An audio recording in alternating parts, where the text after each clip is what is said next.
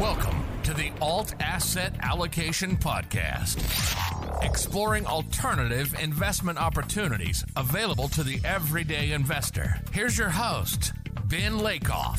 Hello and welcome to the Alt Asset Allocation Podcast. Today's interview is with Art Berman, who is a world-renowned oil expert. Art is a geological consultant with nearly 40 years of experience in petroleum exploration and production. He is often interviewed about energy topics on television, radio, and national print and web publications, many big ones that you've heard of. Art and I discuss why investors should pay attention to oil and ultimately where oil prices are headed in the future. Before you listen, please don't forget to like or subscribe to the podcast, or even better, leave me a review. This really helps more people find the podcast and keeps this thing going. It really helps. There is a lot of noise out there in the oil markets, and Art is very knowledgeable about this topic. You don't want to miss Art Berman sharing all of his knowledge on these topics. Enjoy. Art, welcome to the Alt Asset Allocation Podcast. I'm super excited to have you on today. Pleasure to be here. Thanks, Ben. So you're all over the news and podcasts and this whole world with oil. But for my listeners who don't know who you are, can you give a little brief background on who you are? Sure. I'm a petroleum geologist. I'm an active petroleum geologist. I'm not a pundit. I'm not an analyst. I'm not a journalist. I don't run a podcast. I help my clients look for and produce oil and gas. And part of what I do for them and others of my clients is to give them an idea of where markets are going, where prices are going, what investors are thinking about oil and gas, and just all sorts of things like that. So I've done this now for a little more than 40 years, which means I'm old, but it also means I've survived. So I've probably learned a few things that are useful anyway. So that's the simple summary of my career. Just a few things indeed, and I'm sure we'll dive into a few of those things in more detail. I've heard you talk at length a number of different times, but just zooming out, why should people care about oil and gas prices? Oil is the economy, and most people don't know that, and I don't expect them to know that, but it really is. And why is that? So most people think that the economy runs on money. There's a fellow who I heard recently on the radio. I think he runs Planet Money or something like that on NPR, and he's written a book about money. I mean, that's the title of the book. And I listened to him for 10 or 15 minutes, and he knows everything there is to know about money except that it's a claim on energy. And most people don't think about it that way. But if you think about the way that money came into existence, I do work, my physical work, my kilojoules or kilocalories are worth something to me. And if you want me to use them for you, then I'm going to do that in exchange for something. And initially, of course, maybe you give me a bushel of wheat that you have left over, surplus, and I'll dig a hole for you or something like that. Well, that gets cumbersome after a while.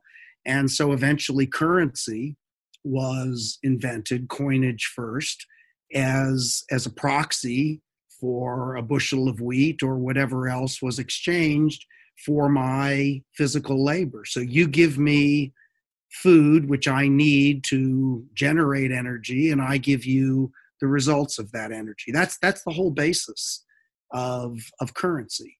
And because everything is an nth derivative today in our sophisticated world, we don't think that. And so I constantly have to deal with people who say, oh, well, the price of oil is up because of the value of the dollar.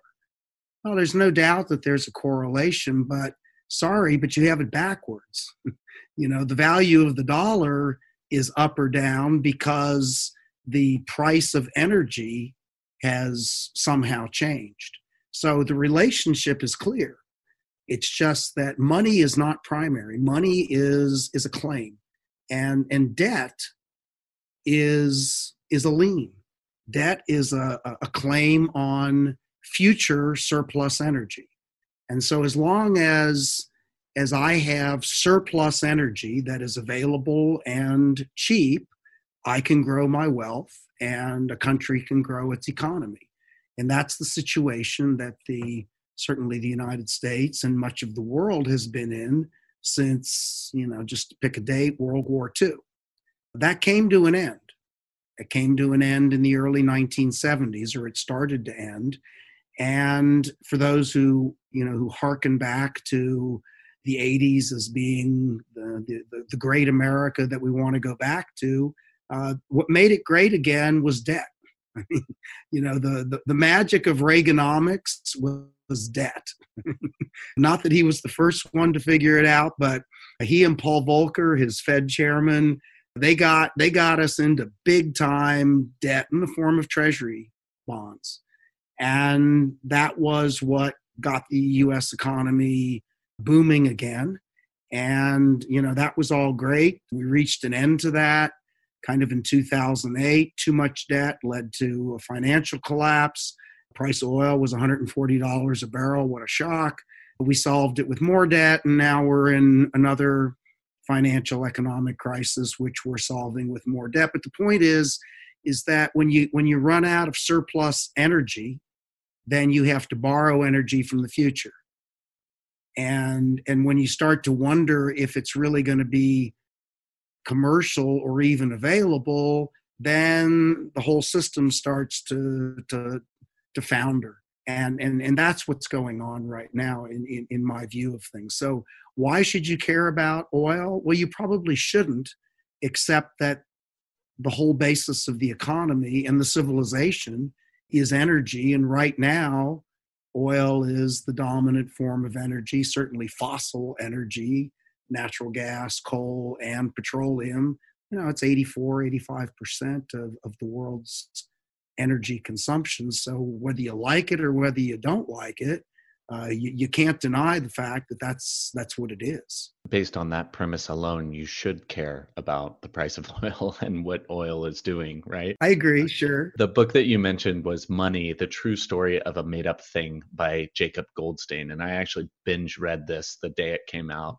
It's pretty interesting, all of this stuff coming off the gold standard in 71 and how that shapes all of this. That debt where we are now is certainly very, very interesting. I'm curious, you're saying that the price of oil is the economy. So what does the price of oil now tell you about the economy? That we are in a period of deflation.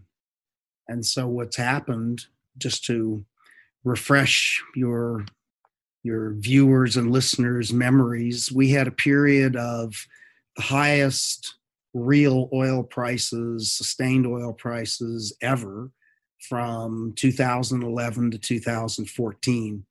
And oil prices in the United States they averaged over $90, $2,020 for that whole period. And that had never, ever, ever happened before. And in 2014, the price of oil collapsed for, well, not the first time, but the first time in the 21st century. And the price went from 100, let's say, to 50. And it slowly worked its way back, and it collapsed again in 2020. Most people think that, well, that's because of, the economic closure, because of COVID and et cetera. But really what's happened throughout that same period is that we were inflating our money supply, and we were not finding any more surplus energy. And the result is deflation of commodity prices. It's kind of straightforward. So you create more money, you don't create any more product. Most people think, well, that's going to create inflation. Well, the reality is that at least for oil and gas markets, it produces the inverse, and that's because you're taking Goldstein says it's something completely artificial. I totally disagree with him on that, but I also understand why he says that, and he is a smart guy, no question about it. But the point is that if you're by printing money, you devalue you devalue the currency, and therefore it's worth less. And so everything that's critical to have goes down in price also. And so that's where we are. And so we're at, oil prices are, US prices are down below $40 a barrel. International prices are down. So we've lost, 12%, 10% of price just in the last 2 weeks.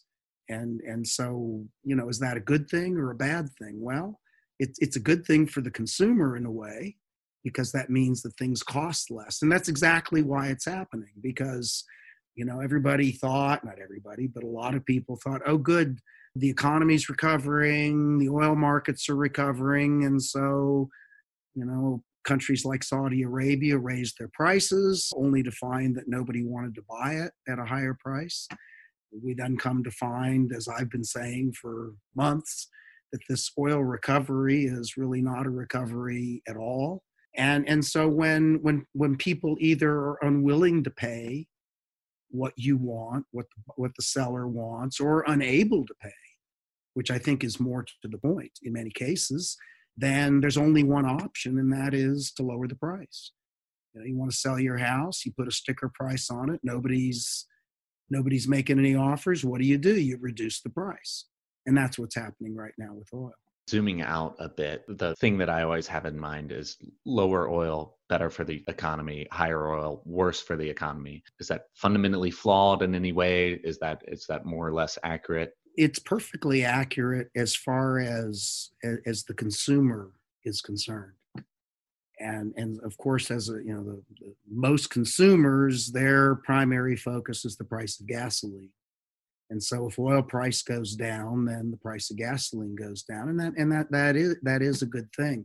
What is missing from that observation is how much of the US economy these days is driven by investment, not just in the oil business itself, drilling wells, et cetera, but in all the industries that support it. So I live in Texas, and for many years, the Eagle Ford Shale in South Texas, and then the Permian Basin plays in West Texas have been a real big thing in oil. Well, all the people who work in those businesses need places to stay.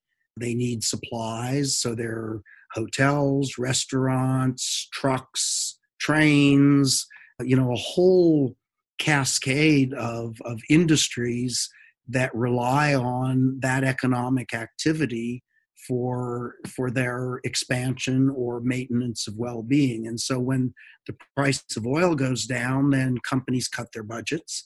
They drill a lot less. They let people go. And so all of those associated businesses, even if it's just, the truck stop or a diner, their business goes down as a result. So the immediate reaction is, oh, this is a good thing. Gasoline went down 10 cents per gallon. The bad thing is that the overall economy suffers much worse once all of that finally, the lags are taken into effect. But people don't make that association. They think, oh, well, people are losing their jobs, and I don't really know why that's happening. It must be the government's fault, or, it's the Federal Reserve or something. And maybe all those are true, but these days, the United States is the biggest oil producer in the world and the biggest natural gas producer.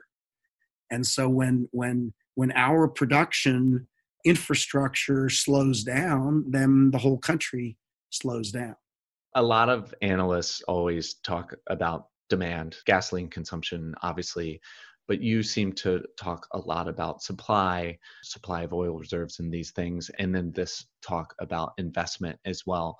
Walk me through the biggest factors for each of these. How do you think through all of these different moving parts, and how do you distill this to your clients and people that are asking you for your input on these things?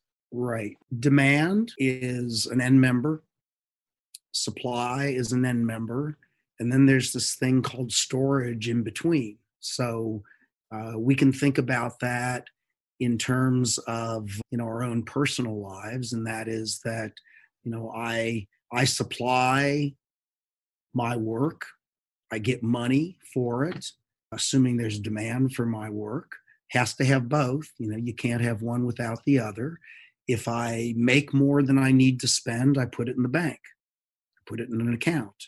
And when I'm not making as much money as I would like, or I have an extraordinary expense, I go to the bank and I take out some money. Okay, so there's storage, which is your savings account or your investments that sit in between supply and demand. So all three of those, it's an integrated system. The public, and I have to say that the international agencies that really drive things, the International Energy Agency in France and OPEC, and in the United States, the Department of Energy, the EIA. I mean, these guys are obsessed with demand. And you can tell from my comments, well, that's like, I'm obsessed with the companies I work for, but what about that? What do they pay me? I mean, it's a great place to work, but if I don't get paid, I'm not real happy about it. So you can't look at these things in isolation. That said, markets really only care about supply. Now, I know that's a radical statement, but markets are us. Everyone is the market. We use it in the first person or the third person, but it's a we, and markets are smart because collectively we're very smart, and markets know that demand is a really tough thing to control, but supply is a pretty easy thing to control, and I can control supply with price. And so if the market says, guys, $45 oil is just not cutting it right now, we're going to give you 40. Guess what happens? People stop drilling wells. They stop drilling wells, supply goes down, demand goes up, ideally, if it's cheaper, in perfect world, and everything's fine. Now, markets don't really care about consumers. Markets care about having an adequate supply, in this case of oil, but I think all markets work that way. I can't think of any market that wants either too much or too little. So markets are just concerned with, do we have enough natural gas for winter? Do we have enough oil to supply gasoline through the summer driving season? Markets are kind of short-sighted in that respect. And so markets have learned that if I turn up or down the dial on price, I get a pretty quick response from the people that go out and make that supply happen. And guess what? Demand adjusts. And so to me, the model is, if you have to have a model, it's a supply constrained model. And it's really got to do with producer behavior, companies involved more than anything else. And demand usually follows. So all the people that are, obsessing about demand, well, if demand is down and supply is down, who cares? Well, somebody cares, but from an average person's perspective, as long as there isn't too much or too little, then everything's okay, right? That may not be the right price for an oil company. That's their problem. But as a market, markets are kind of impersonal. Markets don't really care how Ben or Art are doing right now in the present economy. They're looking much more broadly. So I'm much more, if I have to pick, my choice is take the integrated approach. But if you ask me, what's primary and what's secondary, I say supply is primary.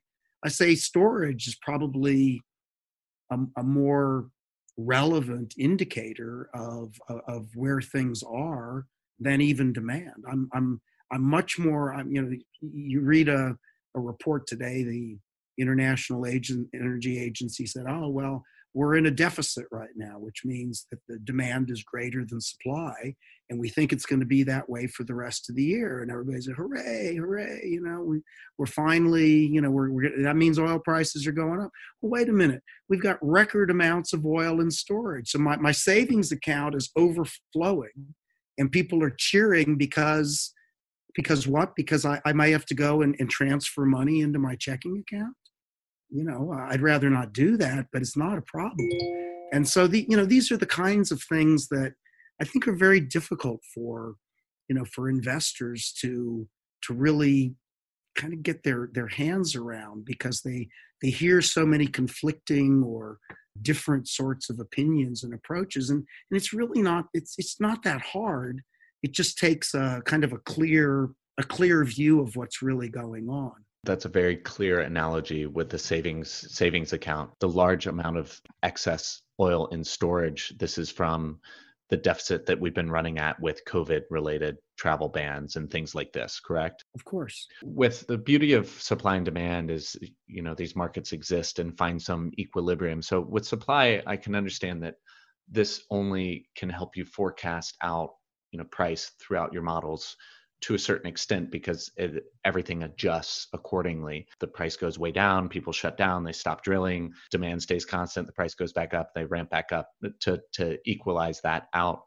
But with demand, it seems like there can be longer term trends that you can kind of notice, things like renewable energy. And is that presumably why investors focus more on the demand side of things? It's easier to wrap their head around? That's a good question. It's not easier for me, but I don't want to project myself. I mean, we are a civilization that is obsessed with growth, and so growth is, I guess, most correlative with demand. And so, as long as demand for something, whether it's food or cars or oil, if demand is always going up, then that's a good thing. That means we're growing. And so when demand is flat or declining, as it has been recently, that's a bad thing.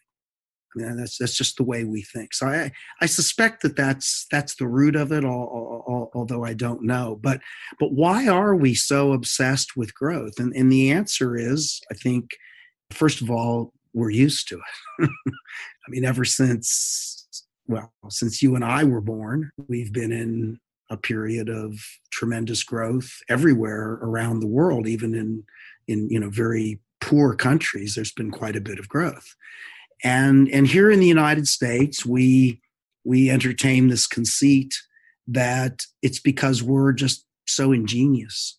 We're so exceptional and innovative and just great. I mean, really, when you get right down to it, and that's true. I mean, we are good, but I mean, truly, it's got everything to do with petroleum. I mean, if you look at the ascendance of prosperity in the world, it happened because of oil.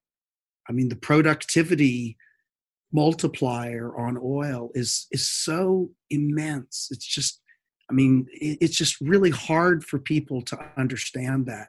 And if you compare that, I'll get back to that in a moment, but you compare that productivity multiplier in oil to, say, a productivity multiplier from wind or solar, or and let me just state up front. Yeah, I've made my living in the oil and gas business. I got into geology because I'm an environmentalist, I'm a conservationist, and I'm 100% behind renewable energy. So what I'm saying is not partisan. It's physics, okay? It's the physics of energy that I'm talking about. And so the truth is that petroleum is what gave us the boost, and we've got an awful lot of people right now who think, well, all we have to do is get off of petroleum because it's dirty and nasty and creates a lot of emissions. And if you want to get into that, we can talk about it. But let's just say for right now that they're right.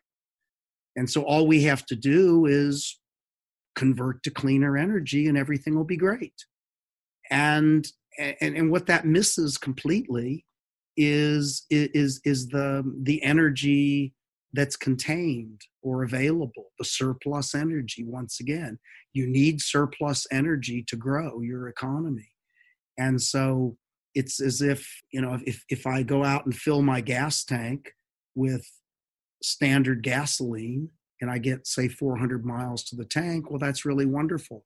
But if I decide that I want to run my car off of electricity or natural gas, I do the equivalent of filling my tank with battery charging or natural gas, and whoops, I can only go 120 miles.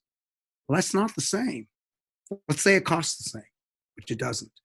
But that's not a good deal. I mean, if I have a choice between filling my tank and going 400 miles and filling my tank and going 120 miles, give me 400 every day of the week. And there's a reason for that. And the reason is the density of the fuel supply. And so where I'm going with this is that energy is not an on-off switch. I mean, we think it is because we turn a switch on our car or, our thermostat and it comes on. But energy, you pay more, it has quality, different quality. So oil, and this will blow everyone's mind who hasn't heard it before, but if you convert the contents of 42 gallons of a barrel of oil into kilojoules or kilocalories it works out to be about 4.5 years worth of human labor in one barrel of oil. Wow. Now, I don't care if that barrel costs $10 or $1,000. I don't think you could hardly find anybody, in the world who would work for 4.5 years for $1,000, even in the poorest country in the world. And so oil is just a heck of a good deal. And so that kind of multiplier, it just doesn't exist anywhere else in nature that is commercial and abundant to produce. And so you're looking for a reason for why the world economy has grown. It's real simple. 4.5 years in a barrel of oil that on average has cost something like $35 or $40 a barrel. You just can't beat it. You just can't beat it.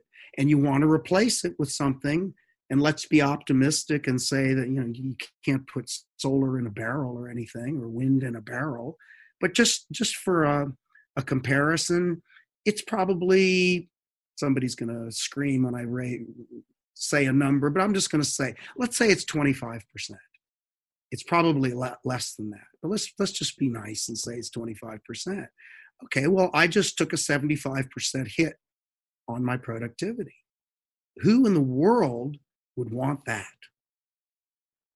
And the answer is nobody that I know, if they they're knew driven that. in capitalism, right? I mean, there has to be some Why sort would of you do offset that? to encourage that sort of. You better give me some really good benefit other than just cleaner air if you want to convince me to take a 75% hit on my productivity. And so where your question began was, well, we hear an awful lot. This is the end of the oil age. This is, Exxon's out of the Dow, and BP's selling coffee, and, they're going to be a renewable energy company. And I understand that. But back to where I started, 85% of our energy comes from fossil energy.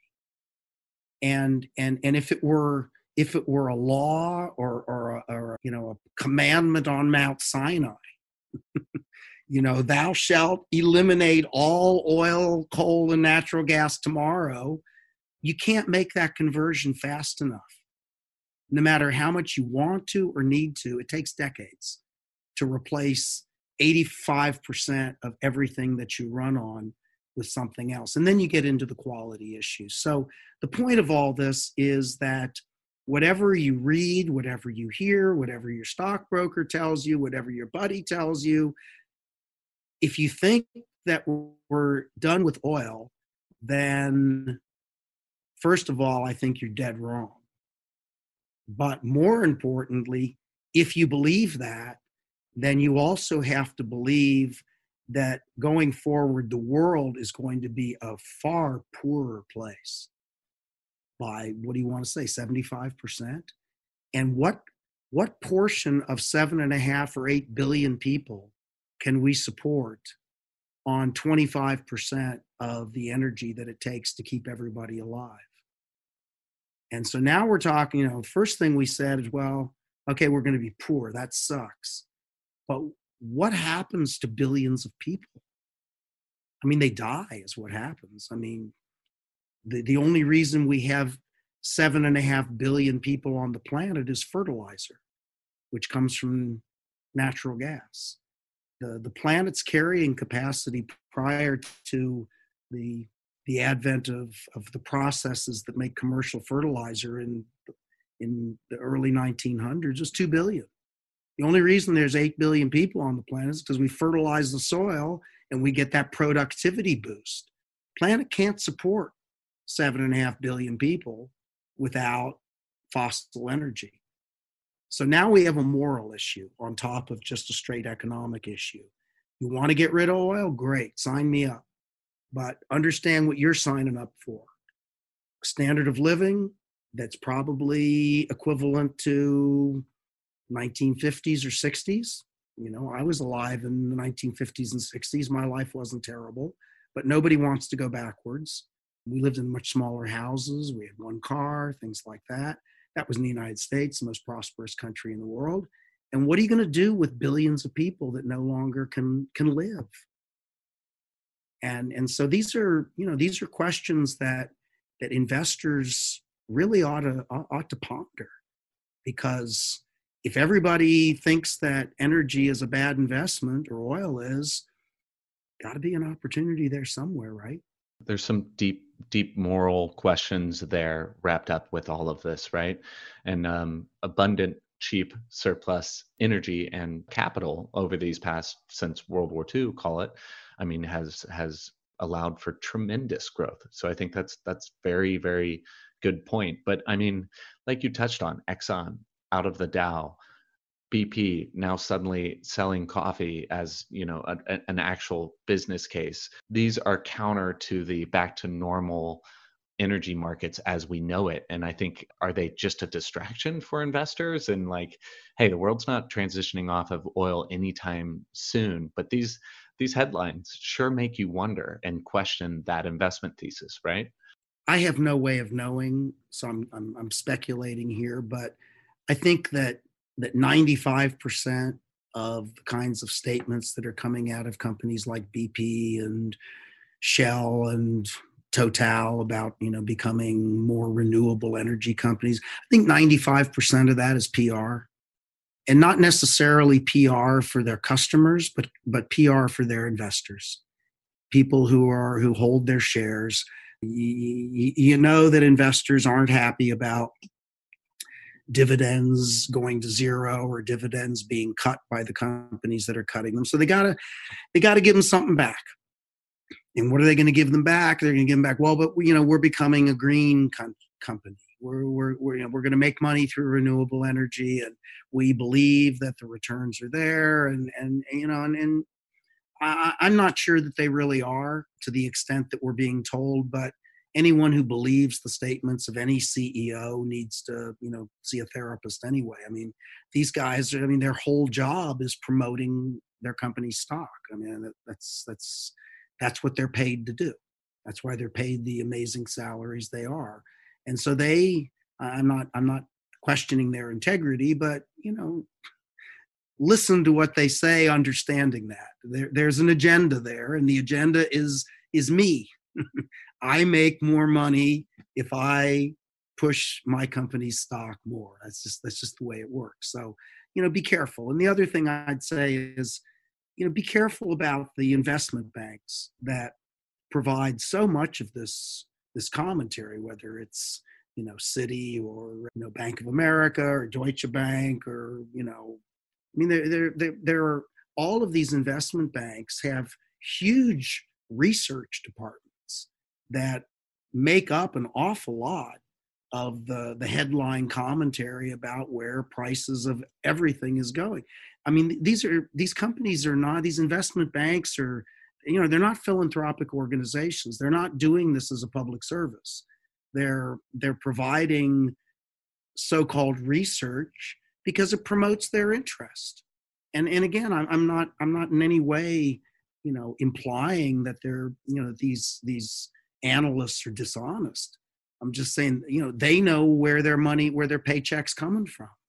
And so they're putting out information that benefits their company, as they should. But as a consumer of that information, we have to be careful, because they're pitching their book. I mean, that's what it is. Goldman Sachs, they come out and they say, we think the price of oil is going to $200 a barrel. Well, anybody with half a brain knows that's ridiculous, but people take it seriously. And I chose an extreme. They have said that in the past, but I mean, Goldman has an agenda. Goldman's an investment bank, and they're promoting a perspective that benefits them. It's just that simple. Investors beware, for one thing. Get your information from, if such a thing exists, objective sources. On oil, I like to think I'm objective. I'm probably not as objective as I think I am, because I fall in love with my ideas like the rest of us. But I'm not beholden to an oil company or investment bank. They don't pay my bills.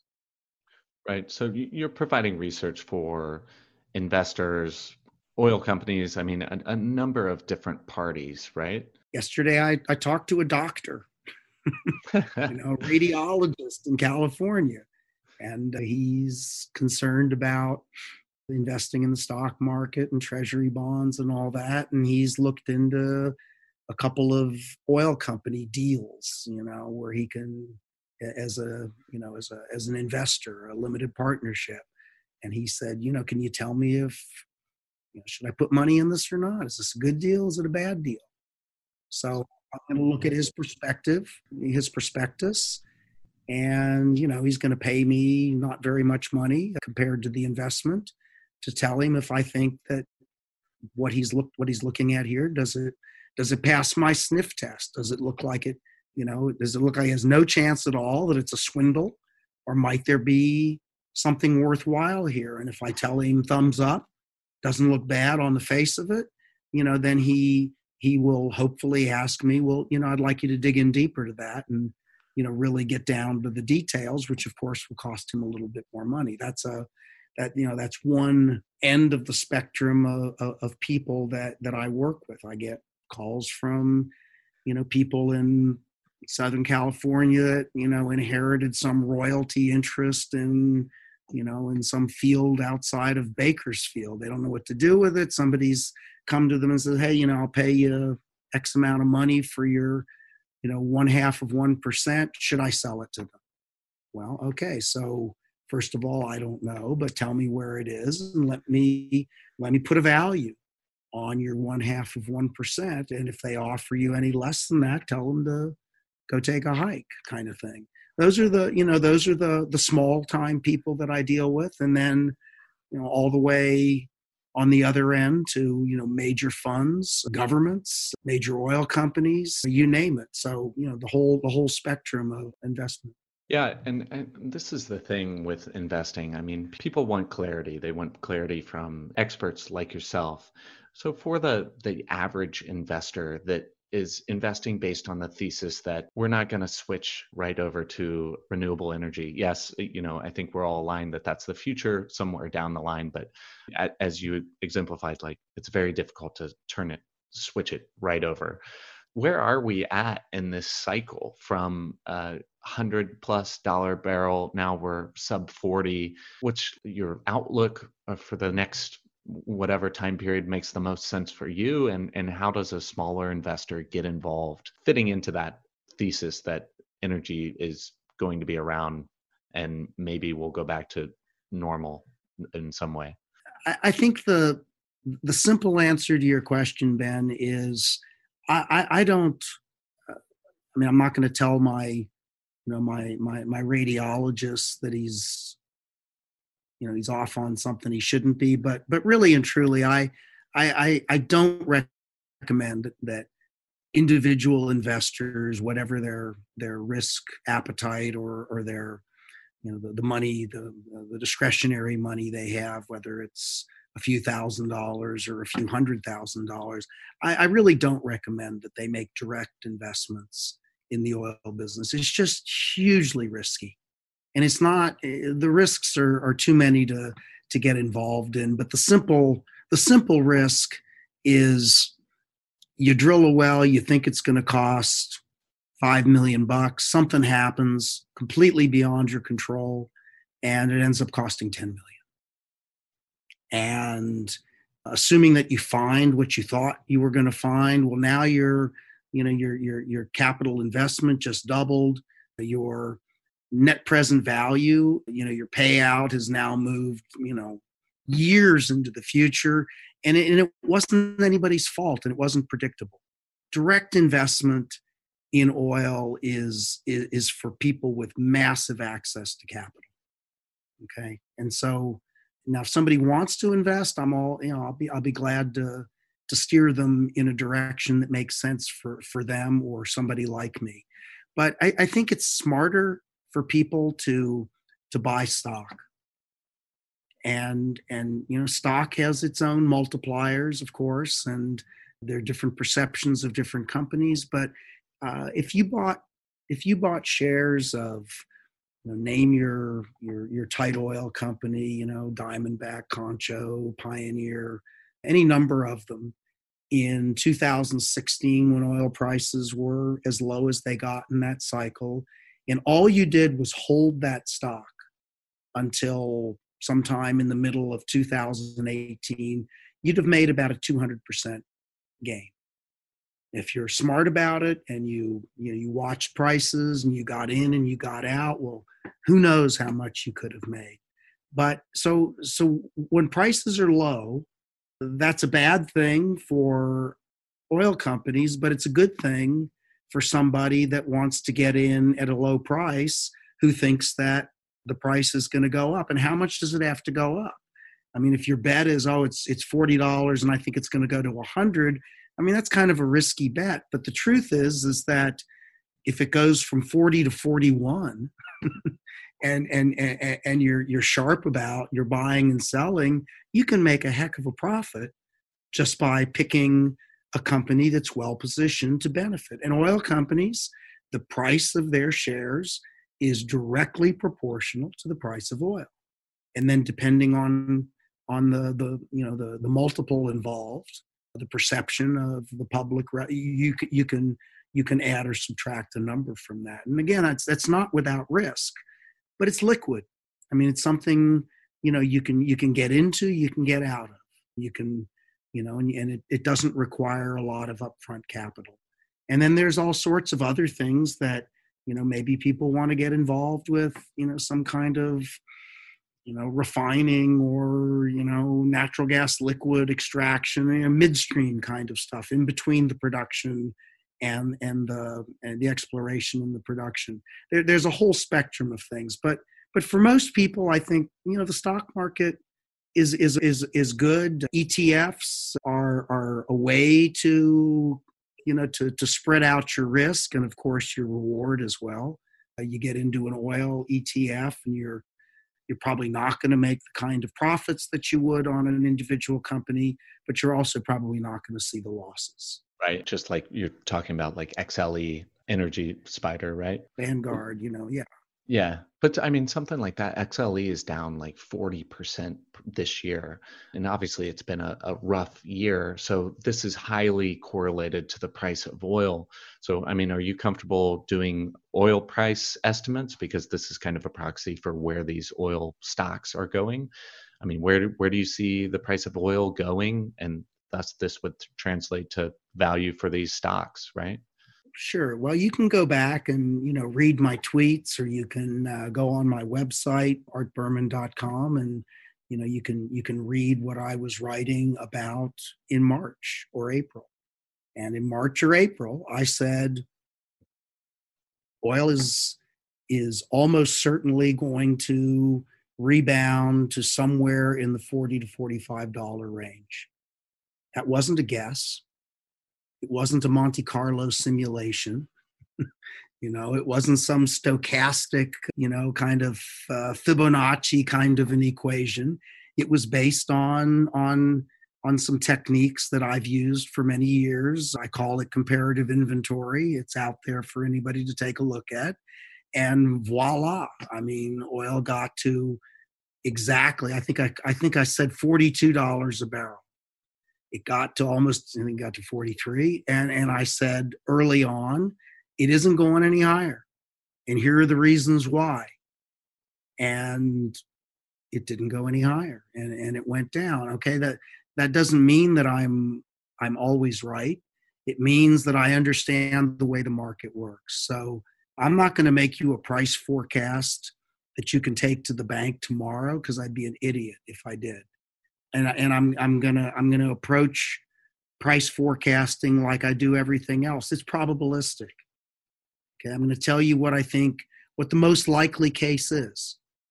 But there's, there's a P20 and a P80, and there's, all sorts of. So you tell me what you're, what kind of risk you're willing to take, and I'll tell you a number. But that's not really the business I'm in. It's obviously part of the business, but I've been frighteningly accurate on where oil prices are going since I started doing that kind of work back 6-7 years ago on oil specifically. I was more into natural gas before that, but natural gas is another good case. Natural gas was averaging something like $1.60, $1.70 per 1,000 cubic feet or a million BTUs, and all of a sudden it started going up, and everybody was freaking out, and people were celebrating. Oh my God, gas price got to something like $2.50. And the whole time I was writing, this is weather, guys. No, no, no, no. It's because of all the reduced production, and there's lower supply, and blah, blah. And did I have moments of self-doubt? Of course I did. But the reality is that, it's back down below $2, and it was weather. I mean, you got to understand natural gas markets. It's all about consumption. And we had, you're in California. California weather got really, really hot, and spot prices of natural gas in California got over $200 an MCF on a short-term basis. Okay, well, that puts the whole system out of whack, and it drove it way up, and then things cooled off, and we're kind of back to normal. So again, I'm not the guy to tell you, it's a Seabiscuit in the seventh. I don't do that. But as prices are, I'll tell you, look, natural gas is way overpriced right now. And so whatever your business is, if you just want to short natural gas, you can make a ton of money if you think I'm right. And I don't have to be exactly right. I'm going to say, I did say, I wrote it. I don't think gas has any business being over $2 an MCF. So, factor that into whatever kind of a short you want, whether it's on an gas company stock or an ETF for a commodity or some proxy for a commodity. You would have made a fortune. And everybody said, oh, Berman's wrong. He's an idiot. He doesn't understand, blah, blah, blah, blah. And sometimes they're probably right. I don't have a monopoly on truth or correctness. But yeah, there are a lot of things that go on in these markets that, let's just say, there's a lot of amateurs in these markets. And they see momentum go in one direction, and they get real excited, and God bless them. I mean, that's great. Enthusiasm is good. But, I've said forever, after Labor Day in natural gas, look out, because that's when markets say, do we have enough gas for winter?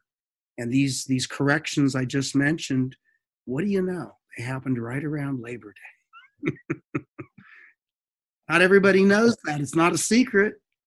But, you've been around doing this for 4 decades, you learn a few things. Oh, yeah.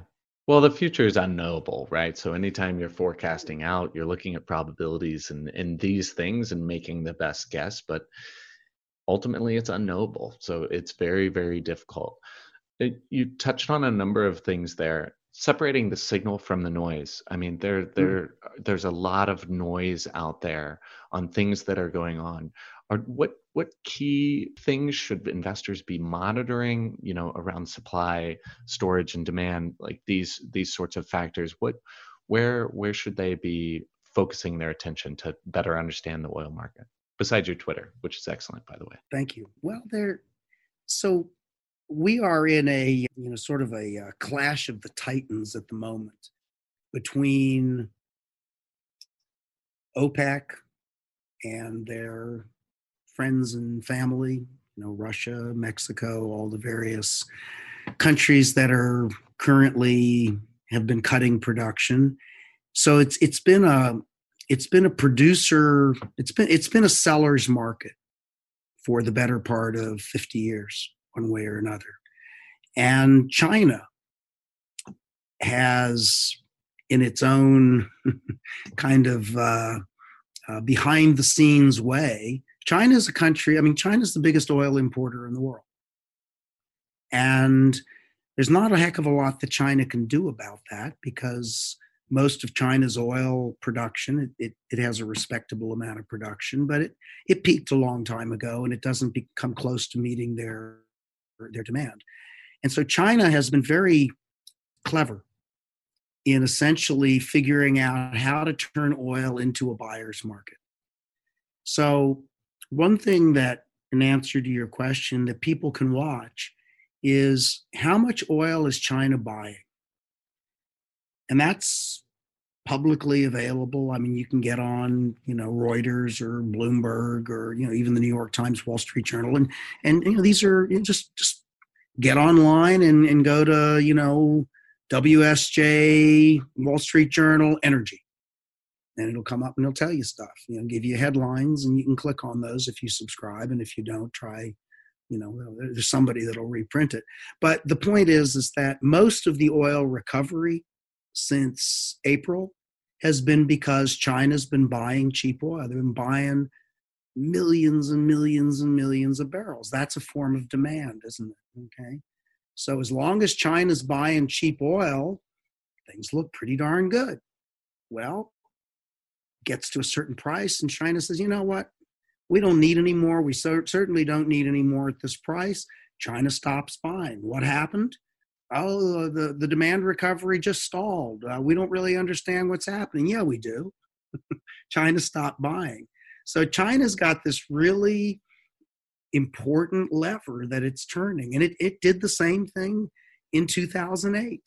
The reason that oil got to 140 some odd dollars a barrel was because China was rising, and China was buying every barrel in sight until they stopped. And so that dynamic of supply side, buy side is in a huge flux right now. And if you're a have-not, and there's more of those in the world than there are haves in terms of big economies, I mean, all the Asian economies, I mean, they got nothing. There's no oil whatsoever for Korea, for Japan, for an awful lot of these large economies. And so they're on board with China's leadership on this deal. And of course, China's been out buying production and lending money to developing countries that happen to have oil production. So, that's a real deal. So, follow what China's doing, and that'll tell you a great deal about where things will be for oil supply, demand, and prices in a couple of months from now. That's just one of many little things that anybody can do if they care to. Interesting. Yeah, it's absolutely terrifying how levered to the Chinese economy and their growth the rest of the world is. I lived and worked in Thailand for 4 years and spent a lot of the time in that region in countries like Laos, Cambodia, Myanmar, and the amount of Chinese investment and everything just coming over from China is fascinating and terrifying and alarming. What major catalysts are you looking for that would reverse your kind of bull thesis on oil as a driver for global economy? Is there, China suddenly saying they've opened up all of Tibet as a solar energy farm and they're going to be energy independent. This would obviously have a catastrophic impact on price of oil. But what kind of major catalysts would just make you totally rethink everything you know about oil? I always try to ask myself, where could I be wrong? Because we've all been wrong, right? And usually when I'm most wrong, it's because I'm certain that I can't be wrong. Having said that, though, Ben, I mean, energy is the basis of life. Forget about human beings. I mean, look at at any animal or any living thing. For most animals, depending on what they do and what they eat. I mean, somewhere between 50 and 90% of their time is involved with getting food. Okay, animals understand that energy is life because if they don't eat, they die. And that just isn't going to change. That is the basis of life. And my thesis that energy is the economy is it can only be wrong because it's a derivative. That, I mean, everything that we do is a derivative of a derivative of a derivative in human society. So what I explained is that the primary exercise is what all animals do. I need food to eat. I hunt. I farm. Whatever. I get surplus energy. I get more food than I need. I pay somebody else in food so that they do my work for me. Eventually we invent money. So food is a first derivative of life. Money is a second derivative. Then I can make money without doing anything but, buying a stock or something. And that's a third derivative. I can buy synthetics. I can, get credit default swaps and synthetic credit default swaps, which are probably a 50th derivative of what do I need to eat today. And so we lose sight of what all that's based on. So admitting that I know I can be wrong, I don't see how life can be based on anything other than energy. And so to your question, let's say that China decides to go all out in replacing its reliance on fossil energy. And by the way, I mean, they are. I mean, China is intent on leading the electric vehicle movement, solar panels, wind turbines, all the rare earth metals that go into that stuff, and they're winning in that regard because they saw it and nobody else did, or nobody else needed it as much as they do. But here's the problem. If you want to turn Tibet into a solar farm, the first thing that you need to ask is, where do the components for the solar panels come from? What are they? Well, there's obviously metal, or a wind turbine. Where's the steel come from? Well, it comes from iron for the most part. How do you get iron out of the ground? You mine it. What do you use to mine iron? Diesel. What do you do with the iron when it comes out of a mine in Chile, let's say? Well, you send it somewhere to be smelted. Put it on a boat. What's the boat run on? Boat runs on diesel. Okay, the boat takes it across the Pacific Ocean. Maybe it goes to China. Goes into a smelter. What's a smelter run on? Coal. I mean, the day that we figure out how to replace metallurgy with wind power, I want to be there, because it isn't going to happen. You cannot produce that level of heat with, in anything that's even remotely affordable with electricity. You can do it, but the cost is ridiculous. So you smelt the steel with coal, and then you send the metal. We're just talking about the casing for the solar panel. You send it to a factory that's going to form it, and that's going to run on electricity, which is coal and natural gas. You make the parts, you put the lithium, you put all the other crap in it. That all comes from mines that run on diesel, on boats that run on diesel, etc. And finally, you've got your solar panel. And what do you do with it? Well, you're going to send it to the United States, of course. How does it get here? You put it on a boat. It runs on diesel. It shows up at the port of Los Angeles. What happens? It gets picked up in a truck. What's a truck run on? Diesel. Okay. So, you do all this calculation, and those who say we're going to, we need to get off of oil and run on what? Well, we're going to run on solar panels. Okay, well, I just went through that. No, you're not. Okay, so we're going to have to keep some oil. Okay, you're going to have to keep some oil. How much is some?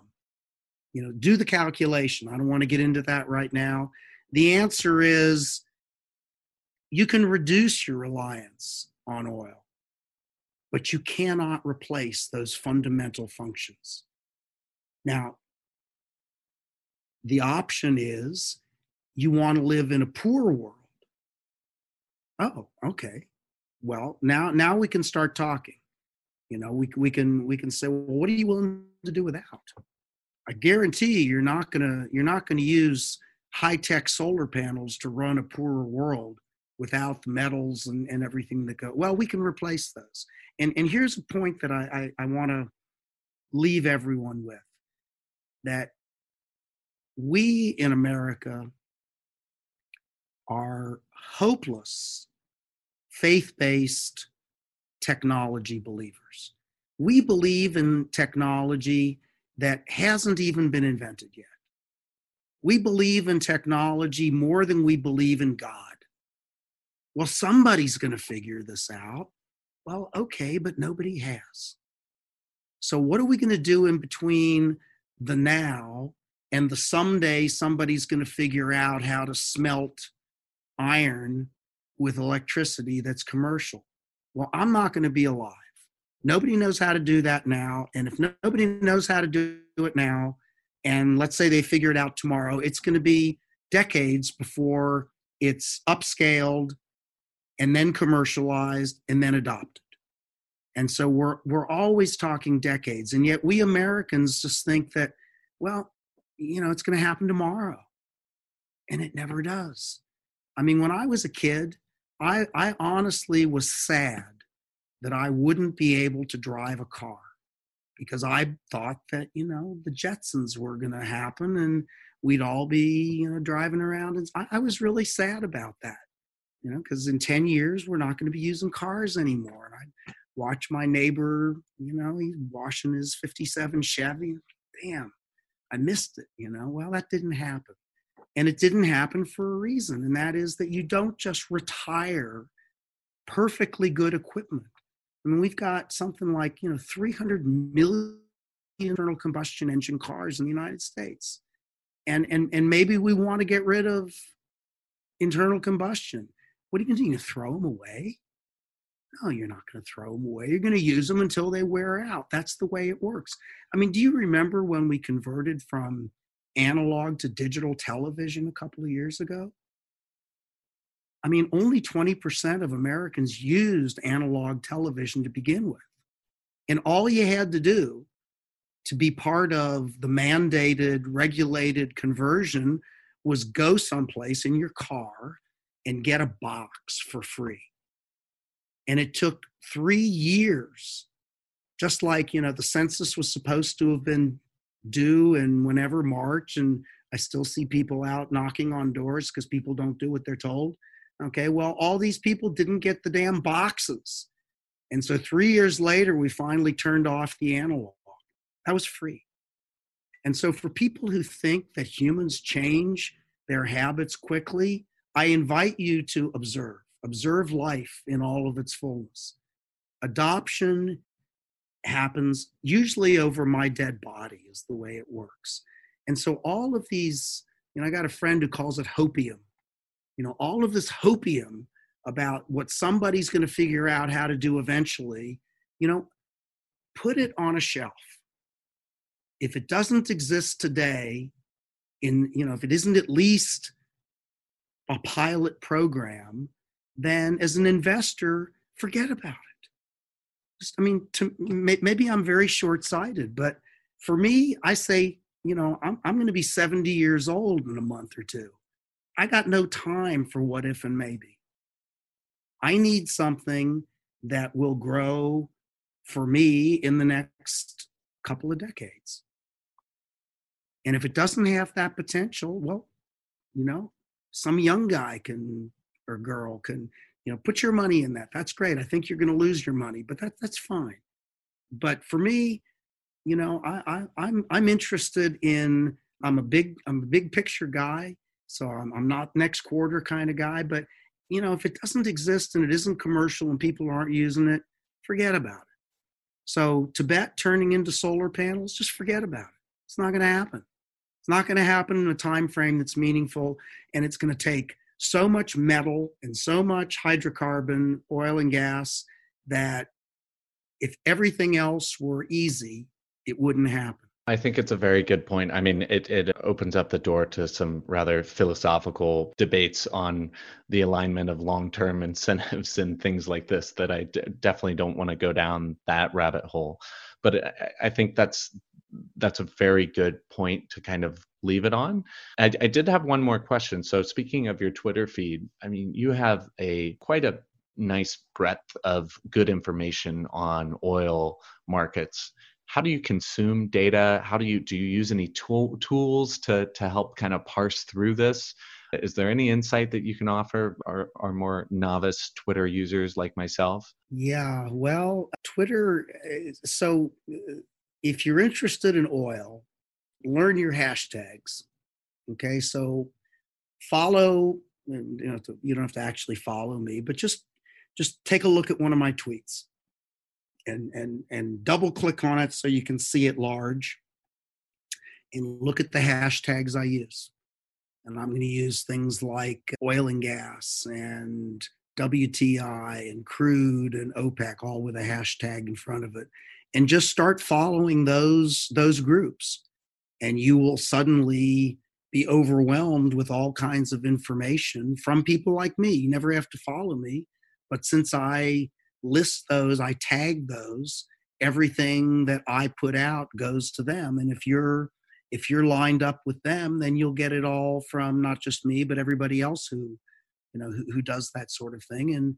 And people that know Twitter or other platforms know how to do that. So that's the simple way to go. But one theme that we didn't talk about that I want to briefly mention, because I think it's crucial, and that is that, and this is maybe on the theme of hopium a little bit, but for those who think that once we get a vaccine for COVID, that everything's going back to whatever normal was, I invite you to put that on the same shelf as the what ifs and maybes about Tibet turning into a solar farm.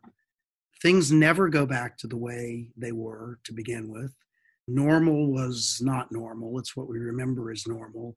But this economy, and I mean the world economy, has been so fundamentally damaged by what's happened in the last few months. And none of that was because of COVID. It was because of the bad habits and the structural flaws we've been accumulating for this entire debt cycle of 50 or 60 years. COVID accelerated it tremendously. COVID didn't cause it. Okay, now all of those things are out in the open, and let's say COVID goes away. Let's say we find not just a vaccine, but we kill it and it's gone. I mean, BP, as we're buying coffee from them, told us yesterday that their best estimate is that world GDP will be 5% lower than it is today, or 5% lower than it would have been in 2050 because of what's already happened, assuming an immediate recovery. 5% negative GDP 30 years from now. Now, I invite you to be hugely skeptical about everything BP tells you and every other Fortune 100 or 500 corporation. But for anyone who thinks that we just shake this off and go back, my gosh, I mean, let's say they're wrong. Let's say it's only 0.5%. I mean, back in whatever was normal, 0.5% drop in GDP in 1 year was catastrophic. So I don't want to be pessimistic, but your audience is investors. Investors need to have their eyes open. And an investor who thinks that things are going to snap back to the way they were is going to be an investor that loses his ass if his investments are based on that. So people ask me all the time, or they comment to me and say, well, Art, I agree with everything you just said, but the difference between you and me is that I'm an optimist and you're a pessimist. Okay. And I reply back, actually, I'm neither. I'm a scientist. The universe doesn't really care about optimism or pessimism. Physics doesn't care. Geology doesn't care. These are not factors. This is what the information is telling me about the present configuration of the universe today. You can do with that what you like for the future. But so it's not pessimistic to take into account this information. It may be wrong. It probably is wrong. But please consider it. These are legitimate. And where could you be wrong in your investment? If your investment scheme is based on things will be back to normal by the end of 2021, I think you're going to be very disappointed. So I'll leave it there. No, I mean, this is a very valid point, and the whole thought that growth can clip on at 3 to 5% into perpetuity.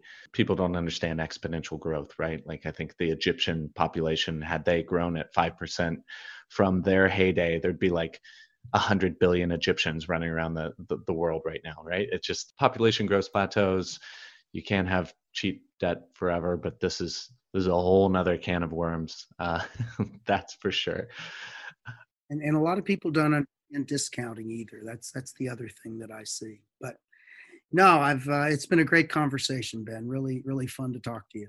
Yeah, I really appreciate it. I mean, you, as I said before we started, you're an expert in this field, and you can talk at length about all the different levers that are being pulled, and unprecedented, uncharted waters that we're in right now, navigating those in a way that kind of makes sense. Where would you like my listeners to go to find out more about you, about what you're working on? Where do you want to send them?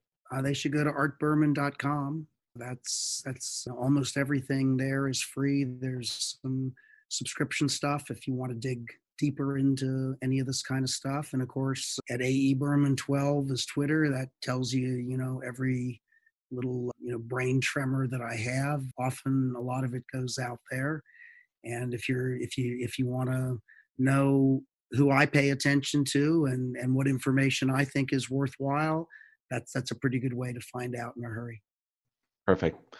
Well, we'll leave it at that, and I'll link all of those in the show notes. Really appreciate you taking the time today, Art. It's great to have you on. Pleasure to talk to you, Ben. All the best. There you have it. Thank you for listening. I really appreciate your support. Show notes, transcript, links, and more can be found on our website at altassetallocation.com. If you'd be so kind, please share this with anyone you think might be interested or get some value from this conversation. If you have any questions or comments, please reach out. I'm always happy to hear them. Lastly, if you're on YouTube, please like the video or subscribe to the channel. If you're listening to the audio version of this, please subscribe to the podcast and or leave a review. This really helps more people find the podcast, and I really appreciate it. Thanks again, and hope you have a fantastic day. Happy investing.